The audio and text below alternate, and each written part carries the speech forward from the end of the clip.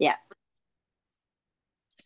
Aloha and welcome to the Woman on Fire podcast. I am extra excited to start this recording today because it's been a while and oh my gosh, Cora Lascelle is so excited to be here too. Our most recent host edition. And we've got, of course, Jamie is here as well. And we're just gonna dive in. That's what we do. We have a conversation about certain topics and we just go for it. So, Yeah. the topic today is multi-layered and it revolves around home birth transports and transfers. And there's many angles there. Um, but I just have been wanting to talk about this for a long time because it's a topic not often talked about because it's uncomfortable and it's scary and it's people's worst nightmares um and we don't want to talk about it because well we just want to talk about birth working and um the reality is it does happen and we have to talk about it, and we certainly talk about it with families, one-on-one individual, but as a collective it seems like a conversation that's shied away from. So time to not shy away from it and be real with it. So Yeah, I think a lot of families, of course, they want to know like what happens if, but sometimes they're even afraid to ask. And, it's our role and responsibility, I think, to breach the topic if the families are sort of tiptoeing around it too, because it is rare, but it is something that does happen. And it's nice to kind of have an idea of what it can look like, what would be the ideal, and sometimes some of the adversity that you're faced with. So I think those are some of the things we're going to talk about today is like, it doesn't, it's not always warranted, of course. It's rarely warranted, but when it is, it's multifaceted. And so I think it's more than a like 2 minute conversation, even, or a minute conversation that sometimes we have with our clients, even, you know, mhm. what would warrant a transport, what would, yeah. Yeah. It felt really important for me that we dive into this conversation for many reasons. Part of it being we live in a world where there is so much fear around birth in general, um, let alone home birth. And it seems like we have our work cut out for us as a collective to try to shift the tides from fear to just understanding, right? It doesn't mean that there isn't some things that, you know, do cause fear or are fearful. It just means we just need to understand things better. Um, so there's so much fear around birth, and then we're trying to, the culture of natural birth is working on helping people understand natural birth, and that most of the time it does work. So to have the conversation about, wait, what happens when it doesn't quite, well, work as we would like it to in the most ideal, smooth way, sometimes seems too scary for people to handle because they're already on the edge of not trusting birth and not respecting birth or not understanding and just being very afraid of it. So I invite everyone listening to just create yourself some space to be in the most centered, grounded place to be able to balance these conversations of without totally freaking out. Well, that's a big thing, I think, about even holding the space for when we have to transport or when something does go askew, that it's really important as someone holding the space to stay grounded through that as well. Um, and so that also goes out there for partners and things. If you're listening, that ultimately you are the person who is holding the most protective space around that other person that you love or cherish, or people that you love or cherish. And so to remember even that like getting really anxious or um, frazzled actually sort of heightens the experience of a necessity to transport in a way that can sort of be more reactionary versus reflective choices. Mm-hmm. And that's why having the conversations ahead of time so you can be at least slightly prepared for those possibilities. And you're at least mentally just, prepared to navigate it a little better. But it's even when you talk about it, no one thinks it's going to be them, and it can be surprising, and it's a big deal to navigate. And that's why we're talking about it, because it's a big deal. And a lot of the time then the stories of transports don't get shared quite as publicly as the most Instagram picturesque story that went like the total butter birth. Right, these transports don't get shared as much because people are like, where does this fit into the storyline of birth? So I wanted to share a little bit of my experience having to navigate these conversations in my own mind and my relationship to this. And it's taken me, all these years to work my way through. But I remember the first home birth transport that I was a part of as an apprentice, and how it really left me quite perplexed, because it was a birth that to me felt like it had been quite hands off, although balanced. There was also times of hands on, but it felt like we weren't, the classic meddling midwives that people talk about. It's not like we were doing so many things that just kept interrupting her process. And of course, that's why we had to transport. It's like, no, it felt to me at the time that we really held space for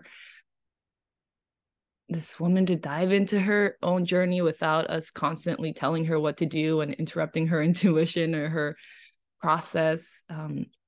Felt like we were there gently, sometimes a little more pushy, but like we held the space in a loving, respectful way. And yet things went, sort of sideways, and it just left me perplexed. Like, wow, even when you hold the space like that, sometimes it still doesn't quite work out in the ideal way. So like, what do I do with that? And we hear about trusting birth, right? Trust birth. And I get that that's become a thing that is said in response to the lack of trust of birth that prevails. But how do you trust birth when it seems like sometimes it just doesn't quite work? And that's what I was left to have to ponder for a while. And ultimately, I kind of came to a few different conclusions from that experience, and then from other transports throughout time. But one thing that I learned is like, oh, well, hello, labor and birth outcomes are way more complex than just hands-on or hands-off. There's that. Right. That's us having that conversation a few months back about it, right? Mm-hmm. You can't be dogmatic about those choices. Absolutely. Right, baby? Can't be dogmatic about those choices. And well, I can touch on the dogma piece, which I think will be circulating around a lot because it is a prevailing element in our times, I see. But whether it's hospital dogma or home birth dogma or free birth dogma, any kind of dogma, right? The polarization or the extremes of what means what. Yeah, that is one of the things that worry me if I see that too much, because it seems to take people away from actually listening to their intuition and what's true for them and their baby, and it completely overrides that. And then it's this weird irony of people trying to hold on to so much power, but yet it seems like a lot of power gets released over to an outside authority with the dogma, because you're not tuning into yourself. And whether that's choosing to like be a part of a system of care or being completely outside of it. yeah, at the end of the day, it's not about the hospital or the home or the free birth. It's not about that. It's more so the dogma or lack thereof, perhaps, that these places might be approached with. So anyways, that was, a lesson that's come up multiple times in these journeys. And then let's see. Well, I realize, it's like, well, I can trust birth still. Oh, yeah. I can trust birth just like I can still trust nature, right? Like it's beautiful and it's magnificent. Well, and it's as reliant as nature because it is nature. Right. And most of the time it works. Look at everything that nature has accomplished for despite us humans. And so, right, it is the teacher. It is. And part of what I learned, well, there's two pieces here. I'm going to stick to one before I get lost in the second one. But just like I can trust nature to be beautiful and magnificent and most of the time just work, I also have to trust that, sometimes it doesn't work and sometimes it's ruthless. And I can say that without being completely overcome by fear of like, wait, what? Birth can be ruthless? Like, yeah, but most of the time it's not that. Most of the time it is smooth because I also trust biologically nature wants the human species to continue, and not because humans are special. It's just that that's just what biology wants every species to do. It's just reproduction is like important, and successful reproduction is key to the whole system. That's biologically what we're designed for. So I trust that. On a cellular level, we are here to procreate and reproduce. Yeah. I can trust that. And also know that sometimes things get in the way. Sometimes other things come up. Some things that are obvious and clear to be able to pinpoint, and some aren't. And sometimes we just never know why things have worked out that way. But that's how I was able to kind of learn to be able to be okay trusting birth.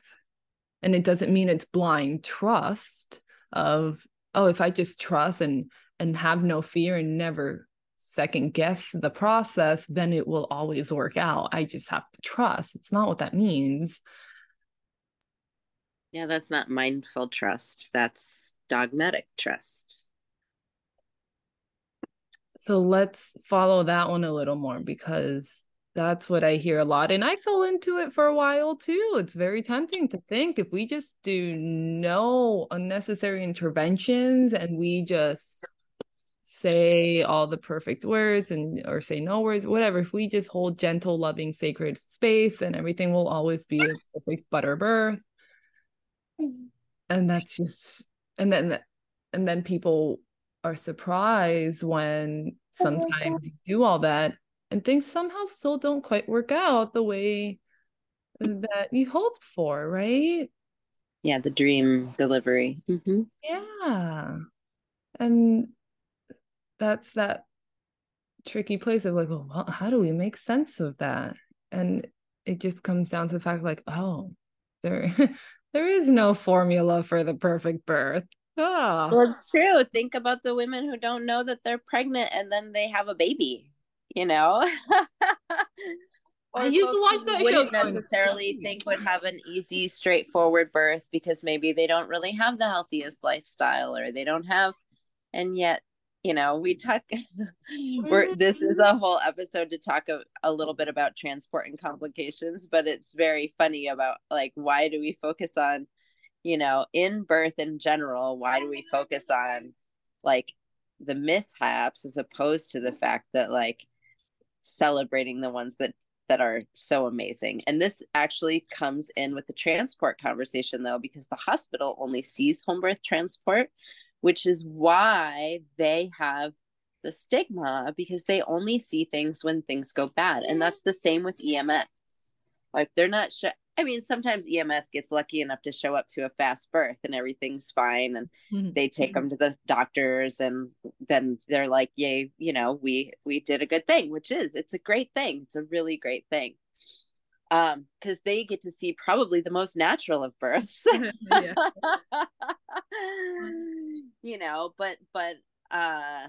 But then there's the juxtaposition of the only other births they see are like a transport in the hospital. By the time they receive a transport, there may have already been issues going on for 15, 20, 30 minutes by the time folks arrive, maybe more, depending on the locale to the hospital. So it also makes sense why they have this view of what home birth is or looks like, because of what they see. And it's hard to not see something when you've seen it or to compartmentalize it. They're also very much trained to not trust birth. And so the two parallel sort of belief systems, or a belief system versus, proof and evidence walking in your door on a regular basis and not seeing the other side of that, absolutely can and appropriately creates fear about how to diffuse that or like look through a different lens. I think it's one of the things that the folks who do serve the public in the home space really long for some mutual respect and understanding. I mean, we do work in their world, and they are often, because of policy or their own belief systems or their insurance or whatever, like refuse to actually integrate and understand the other way. And it's the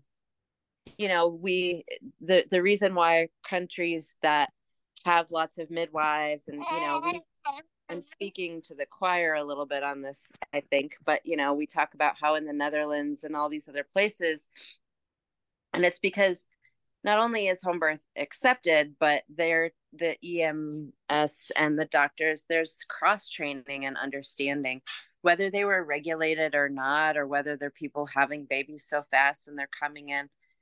It's a mutual respect and understanding that I think that a lot of the other nations really could learn from. And I think it's also even the hallmark of what we talk about in general with licensed providers versus community providers and these different things, that it's a mutual respect, that not everybody's going to choose what you have. And that's that staying grounded when you do have to transport or cross over. Those transports would be received so much better in the sense of if there just was a little bit more like understanding that, sure, you're seeing this and it is scary for you as a hospital provider, and there were 40 other births this year that didn't require any need for support. Sorry, that was a long tangent. I'm slightly distracted. Yeah, we love you, honey girl. Oh my gosh. If only you guys could see this cute little smile. Oh, so cute. No, thank you for the tangent. That's just it. I think we could have multiple episodes diving into the many different aspects of transports. I think it brings up so much, and we're only going to be able to address so much today. But the polarities keep coming up, right? It's and that makes it harder. I have to be very mindful to not fall into the polarities, because again, it's easy, it's tempting, right? You hear about the very common births and scenarios of fear mongering, of unnecessary interventions leading to major problems. And no one wants to go into that system. There's so much pain there, right? There's so much, there's betrayal, there's hurt, there's trauma, which has completely degraded the trust in the community with certain systems, whether it's the hospital systems or it's regulated midwives or,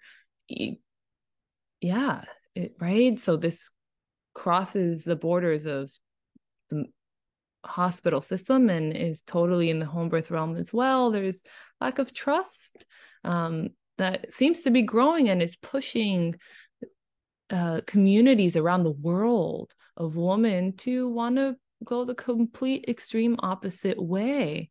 And I've had to work on balancing that within me.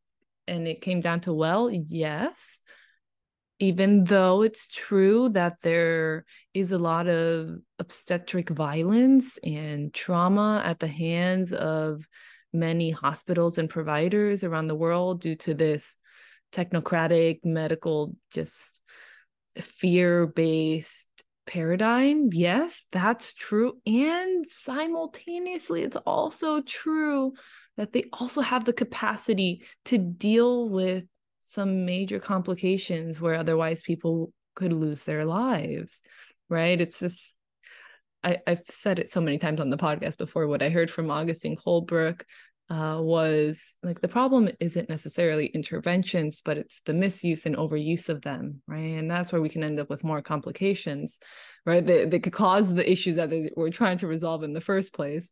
But when we're using these tools in a balanced way, respectfully, then we can actually be solving issues. So I know that there's a place for the medical system, for the hospitals, for this extreme technocratic system. Totally. I actually love it. I've grown to freaking love it. Okay. And I just pray for the day that they can also love. The love can come from the other direction. The balance. Yes, yes. Yes. So the whole trust birth thing, I grew to take it a step further. And I don't know if I heard this or if I pieced it together myself somehow, but to trust birth, but then also respect birth, right? And an example of that, like recently, let's see, there was a mom, she was pushing for a long time. It's like, oh, not a lot of progress. And we kept trying these different things. And it was like, it seemed quite obvious it was this bag of waters that was really strong and just probably creating a buffer of pressure of the baby's head pressure on the cervix, preventing things from fully going. And it's like, well, yeah, we could break the bag of waters and try to move things along, but we weighed our options, pros and cons, and considering the context in this particular case, it didn't seem like what, I mean, it was offered, it was declined, and so we tried other things. I'm not saying that breaking the bag of water isn't ever appropriate. I'm just saying in this case, it wasn't. Even though obviously something had to shift for things to move along. So what we did was like, well, we'll go for a walk. And then sure enough, on the walk, pressures shifted and the bag of water did break. And then mom had her baby like 10 minutes later. Don't worry, we made it back to the house after the walk. But the point here of the trusting birth, but then respecting birth, I was like, well, I trust birth. Like, even if this bag is creating a buffer, preventing the baby from getting pushed down very effectively, I still respect the process to keep holding space for it while tuning in carefully and trying to do things. I had to respect birth because I'm like, well, I know that sometimes placentas will grow with veins running through the bag, right? I know that sometimes you break the bag of water, and if the baby's a little too high, a cord can slip through, or the baby can get compressed, a cord can get compressed in some other way. Right? I respect it enough to not want to meddle unnecessarily, right? So yeah, trust birth and then but also respect birth, right? Respect birth that if a mom doesn't feel safe, she's going to tighten up and keep that baby inside, even if it means days of no progress, right? I trust birth to do that. Right? It's like trusting birth to work smooth and also trusting birth to do a lot of maybe unusual things. you know, a lot of things can get in the way. Sometimes, you know, maybe there's physical history or physical trauma history, or, you know, it's mental pains, or, you know, there's issues, you know, there's just pains that people carry in their hearts and minds, and body and the body. And sometimes we got to deal with those. No matter how much you trust the process, there's other things going on, right? And what you and I have. Well, sometimes the mom wants the help. Oh, totally. She's like, all right, what can be done? I've exhausted my mind and intuition. Yeah. And sometimes that leads to transport, and that's a non-emergent transport. That's usually in the car, and a mom goes and gets some pain relief so she can sleep or she can relax or release. And you know, I think that too, if you're planning a home birth and then someone decides that they do want to go in, I think they sometimes, you know, get really hard on themselves about it. And you know, I think that's a really challenging thing to face for most people who are planning a home birth.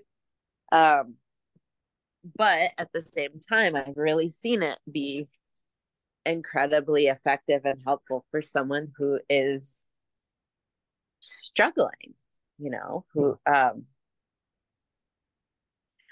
whether it's from exhaustion or mind exhaustion or actual physical, like post injury, or just body anatomy pain, you know. Yeah, so I think that that's, you know, that is a reason for transport. It usually doesn't require anything other than just showing up, and that can be hard because one, the person choosing that is maybe feeling it in some sort of emotional way, and then how they're received at the hospital, especially if they have had concurrent care with an obstetrician or not, can affect that interaction, that first interaction, depending on the judgment or opinion or bias of the receiving end. So I think it's good to be prepared for that. On some level, just like, even you don't have to obsess about these things. I think this is the other thing, is like, it's good to talk about it, but you know, like focusing and obsessing is a little bit different thing as far as what we manifest. Mm-hmm. But you know, if you're going to choose concurrent care or not, and how that could potentially affect a transfer, and how strongly you feel about your convictions, you know, like, I think there's totally and absolutely reasonable to not do concurrent care with a home and a hospital provider, because I do think that there's a lot of extra stress load that gets added in from the sort of mainstream medical mindful or mind of the birth community. So it's not to say that one is better than the other, but it is just something to consider for people who are more conservative or are really opposed to adversity. Just something to think about. Mm-hmm. Yeah, it's true. Sometimes people can end up being surprised if they transport and aren't received as well, or the staff doesn't like their midwife or something, and they're surprised. They're like, and it's like, well, it's unfortunate that it's ever like that. But yeah, you should know ahead of time that sometimes it just depends on who ends up being there at the hospital when you're received, that they may or may not be professional enough to override their home birth biases. um, and you know what? I gotta say, I mean, I think we've all had some really unpleasant transports, and then despite of what we were actually transporting for, just what we were being welcomed with. I mean, I've gone in just for like pain relief, like mom's just tired, she just wants some pain relief, and there's a big fuss about that. And But then I've gone in for some like, more serious situations, but been welcomed in the most amazing way. And it's been so healing to have this welcome staff that's so kind and respectful and amazing at just doing their job. And being willing to just integrate these two worlds. Like, yep, we're here, no problem, you're welcome, we'll help. And that's been very refreshing to have those experiences. And it's hard when it feels like Russian roulette, like you don't know what you're gonna get. Could be the best, could be the worst. And hopefully we can work on that in our community. But the reality is that this is just a challenge around the world. Yeah, for sure. I've had really amazing transfers that have needed, acute care or whatnot over the years, and I've had both positive experiences that were not emotionally charged, and then I've had positive experiences that were emotionally charged, and yet there was, but this is why we're here, so let's just get it done. But you can feel the friction. And then other times I've had, I felt or heard stories of like direct conflict, and that's hard. So and maybe that's just personalities colliding as well, right? We're all on our own little star journey here. Yeah. But I have found the piece that I can control at least is how I approach the situation, right? What am I adding here? Even if they have a little edge of animosity, I don't have to play into it and make it worse. I can, kill them with kindness. Right. Like I am on their turf. Let me be so grateful, because I am so grateful that they're here when we need them. Because sometimes it is needed. I don't deny that. Absolutely. So I'm just so kind to them and respectful and sweet and soft and not extra abrasive, Because ultimately that's how we all want to be held, is in that space, right? Of respect and love. And so, yeah, that's, I think, what I was leading to in my second example of like, you can feel the pinchiness in the air, and yet everybody's still just doing their job really well. Mm-hmm. Yeah, right. Once you're there in that setting, it's because you want their help. So you want to work as a team. You want them to respect this family. So let's make sure that they feel the respect too. So that's been huge, and it can help really shift the energy in that room for the family. So yeah. Let's see, what other thoughts do you have about this today? Well, I think transport in general, like if you're talking about a more emergent thing, sometimes you have to weigh whether you're coming in by car and calling the hospital on the way, or if it's worth waiting for an ambulance. And then that initial ambulance interaction too, many EMTs in our country are not necessarily trained in much in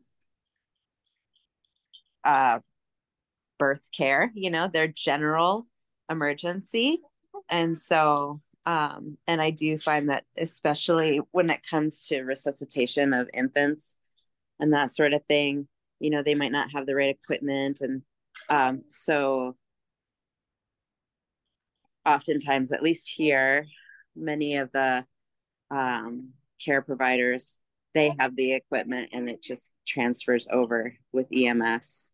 And then it's good to just have really strong communication in those moments too, to be sure that everything gets sort of moved along smoothly. Usually if there is something more emergent and we're changing locations by ambulance, not only does the ambulance driver call ahead and inform, but I think it's important as a provider to also do that, or as a space holder, just to give them the rundown of like why we're transferring and what we've seen, Because as much as it's great for EMS, they also don't 100% understand our world, or they will hear parts of what we say, but not all of what we say necessarily, because they're human. And so instead of having the person like the in between to actually have the sending and the receiving ends talk directly, I think is pretty important. And it also, though, is challenging um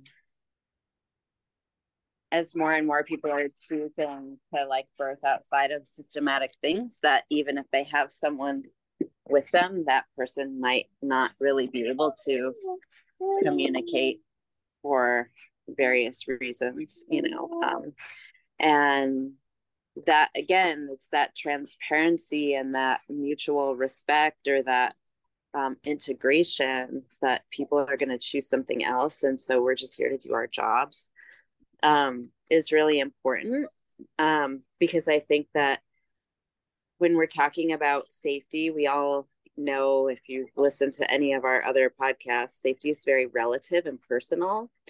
And that's why some people will choose to have a scheduled C-section, and some people will choose to birth alone in the woods. Like there's this whole spectrum of that. And I think that when we don't sort of acknowledge the fact that maybe we wouldn't choose it, or maybe we even think that's like completely wacky, that there are people who would and could choose those things, and they are just as deserving of support if they need it, as the person who wanted everything to be dictated through a medical lens. Everybody is deserving of emergency support when it's needed, and it's their choice if they want to lean into that system or not as well. Mm-hmm. Right. And I keep coming back to, despite which way you go about it, and this might not be the most reassuring thing to hear, but it's just what I've noticed. Right. Even with the planned cesarean, you made the example of the planned cesarean or the alone in the woods thing. And either way. Well, that's the extremes that I can think of, right? No, I love those extremes, right? Because they're extremes that may be chosen based on people's relationship to risk and what feels safest to them and what feels like a more acceptable risk level. And that's the only thing that people can really, that's the people making decisions for themselves of what's right for them. But even with that, the point is that things can still happen, right? And again, I keep saying things can still happen, but with the understanding that that's not always the case. Like sometimes things, most of the time, they do work out well. But I'm just saying you can't avoid risk, right? You can only do. You can't risk to zero on anything. Bingo. That's just it. People always talk about safety and, well, is it safe? It's like, well, what is safety? Is it safe to get in a car? Is it safe to be alive? Is it safe? Well, I mean, one of the things that would come up in the legislation, well, if one baby dies, and hearing that from a community that is responsible for the worst infant maternal and mortality rates and morbidity rates in all developed nations, it's a hard pill to swallow, because we're all doing the best we can, and we all serve a different demographic of humans who have different feelings, emotions, and experiences that lead them to either whatever extreme or somewhere in the gray area. Maybe you want a home birth, but you're doing tandem care, and that there's room for all of it. Imagine that there's room for all of it. We celebrate diversity for real, not the dogmatic version.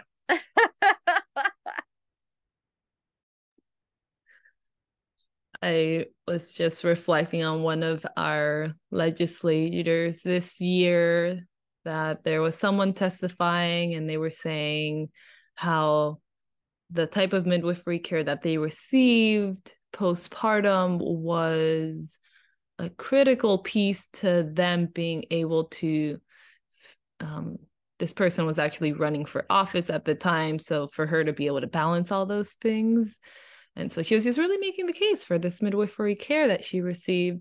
And then the legislator responded to, well, I did the same thing. I was postpartum and running for office, and I had hospital-based care, so there's room for that too. Like, there's room for hospital-based care. And it was so fascinating to see her trying to make this case for how we have to accept the hospital-based care.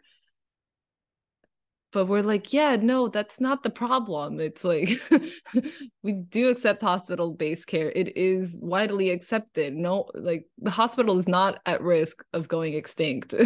Like, we embrace you. We're asking you to embrace us. Or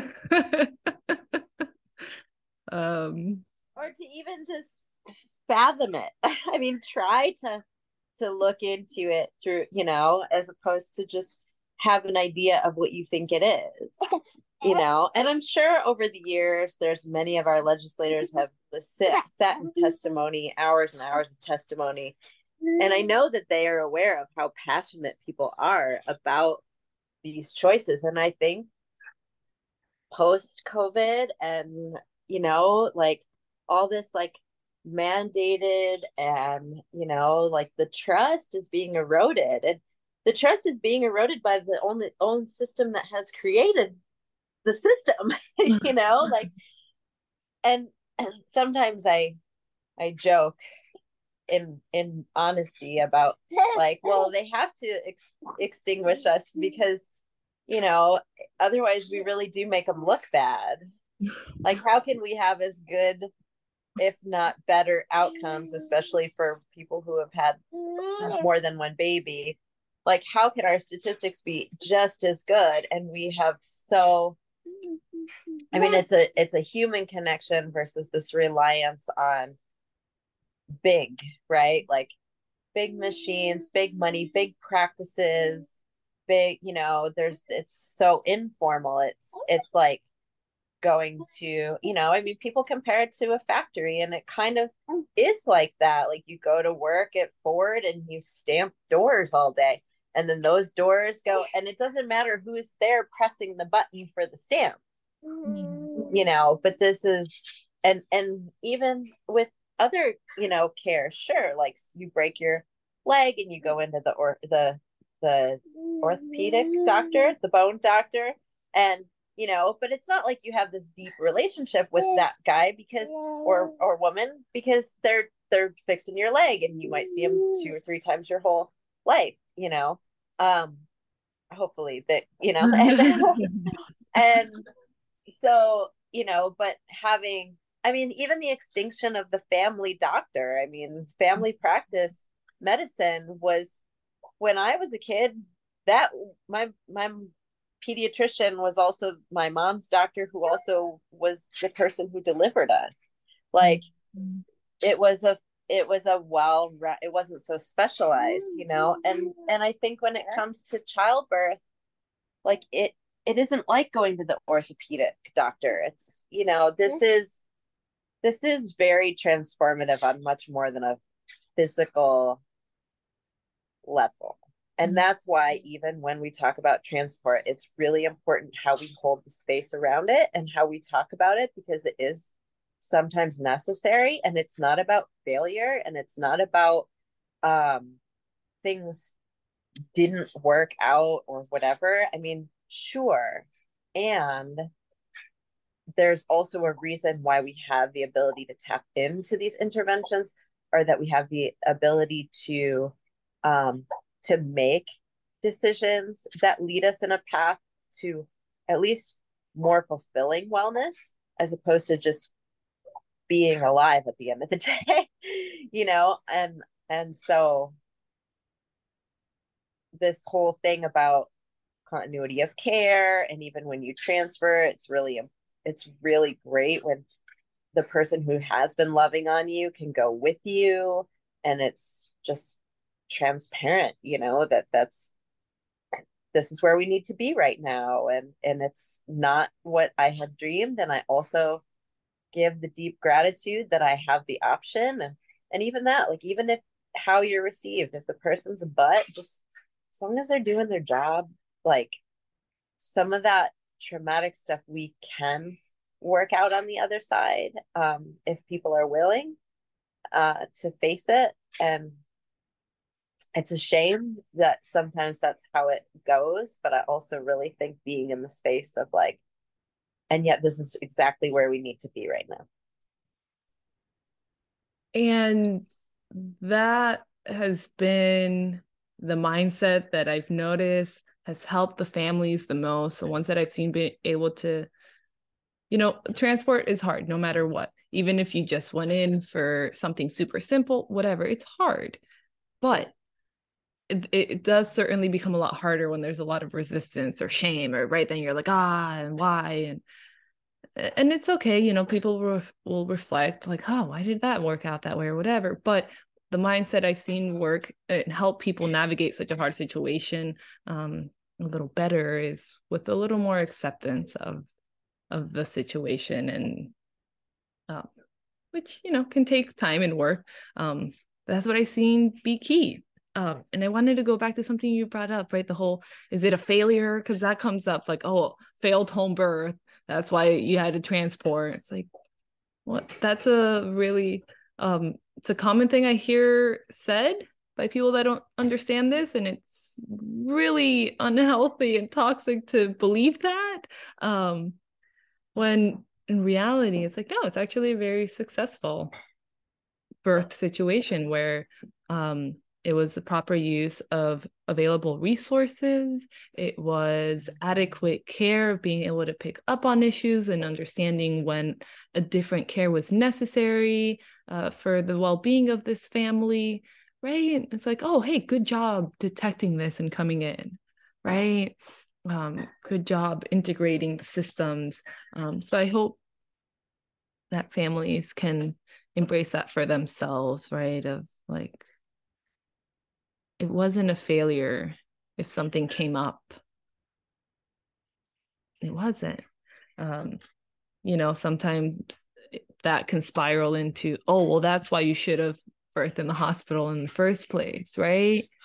But then when something happens in the hospital, people are like, oh, well, you did the best you could. We did the best we could. Right? Because there's this fundamental understanding that sometimes things just come up because they're just out of our control, because that's just life, because sometimes things just come up, and it's as heartbreaking as that is, it's just the realities of life, not just birth. Well, and if it came up during your non-intervention birth versus things coming up because of intervention, right? So like even that. So if it naturally occurred, you didn't make it happen, versus,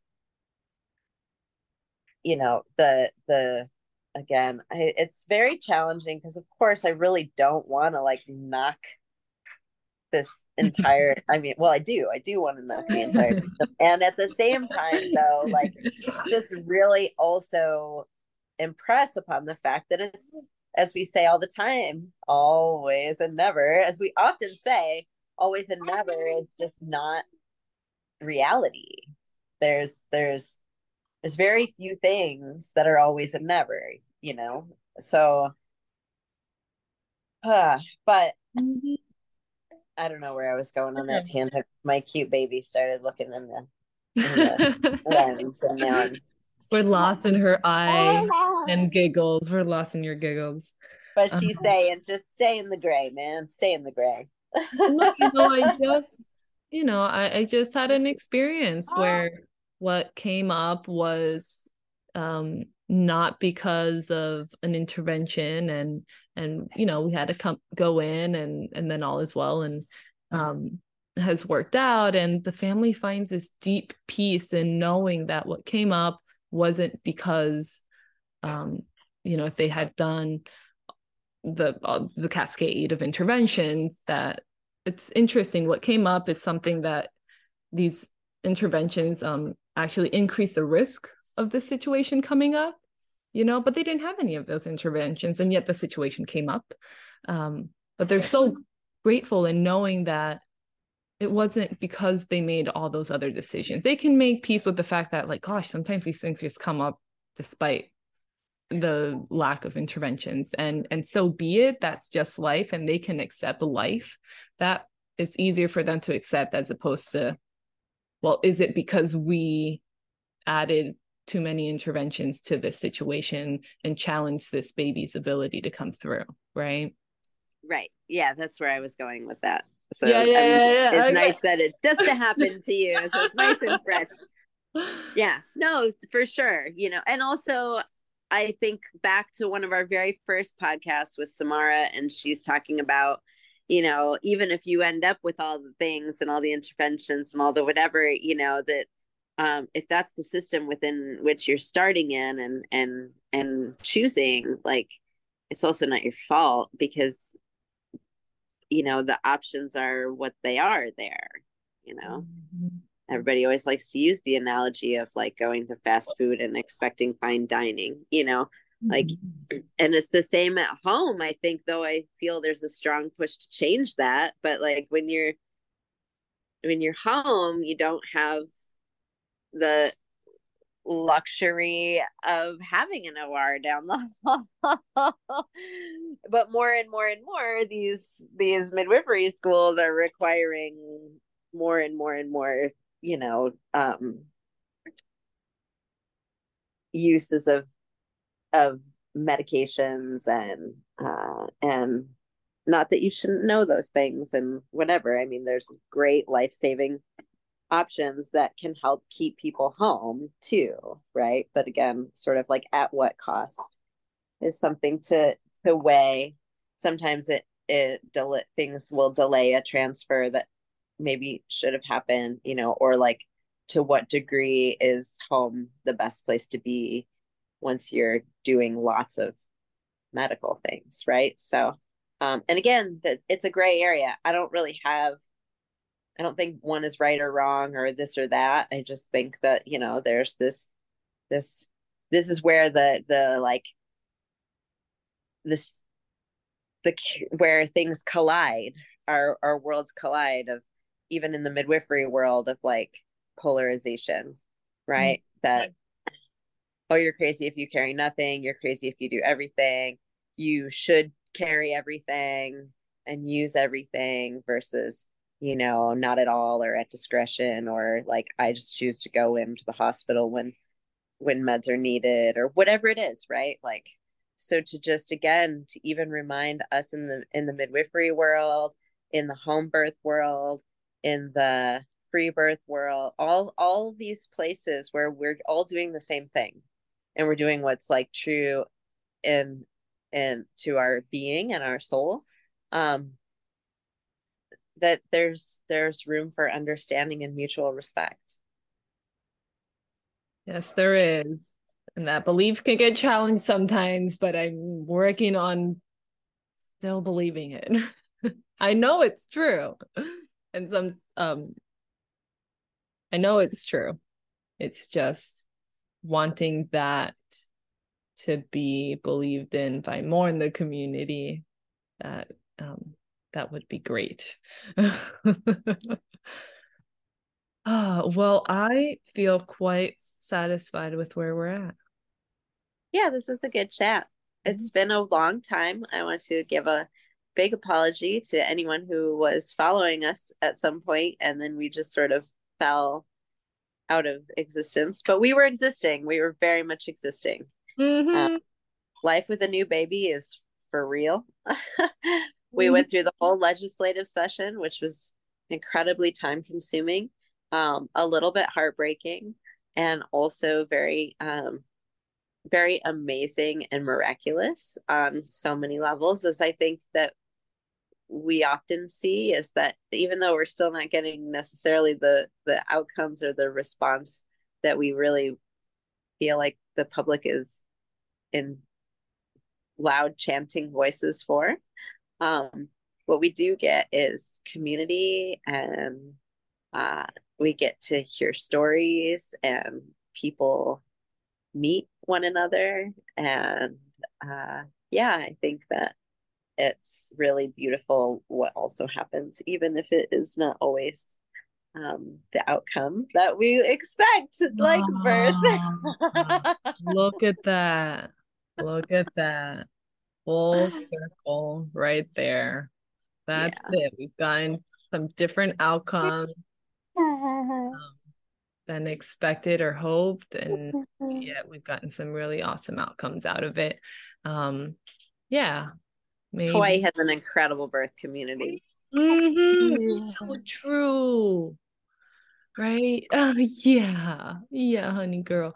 Well, perhaps we will have our next episode be dedicated to some updates. Yes. Yes. Okay, you agree very well. Um, legislative updates, Hawaii Birth World updates. We will do all of that. Yeah. We are gonna be doing this more consistently. So see you again real soon, everyone. Aloha.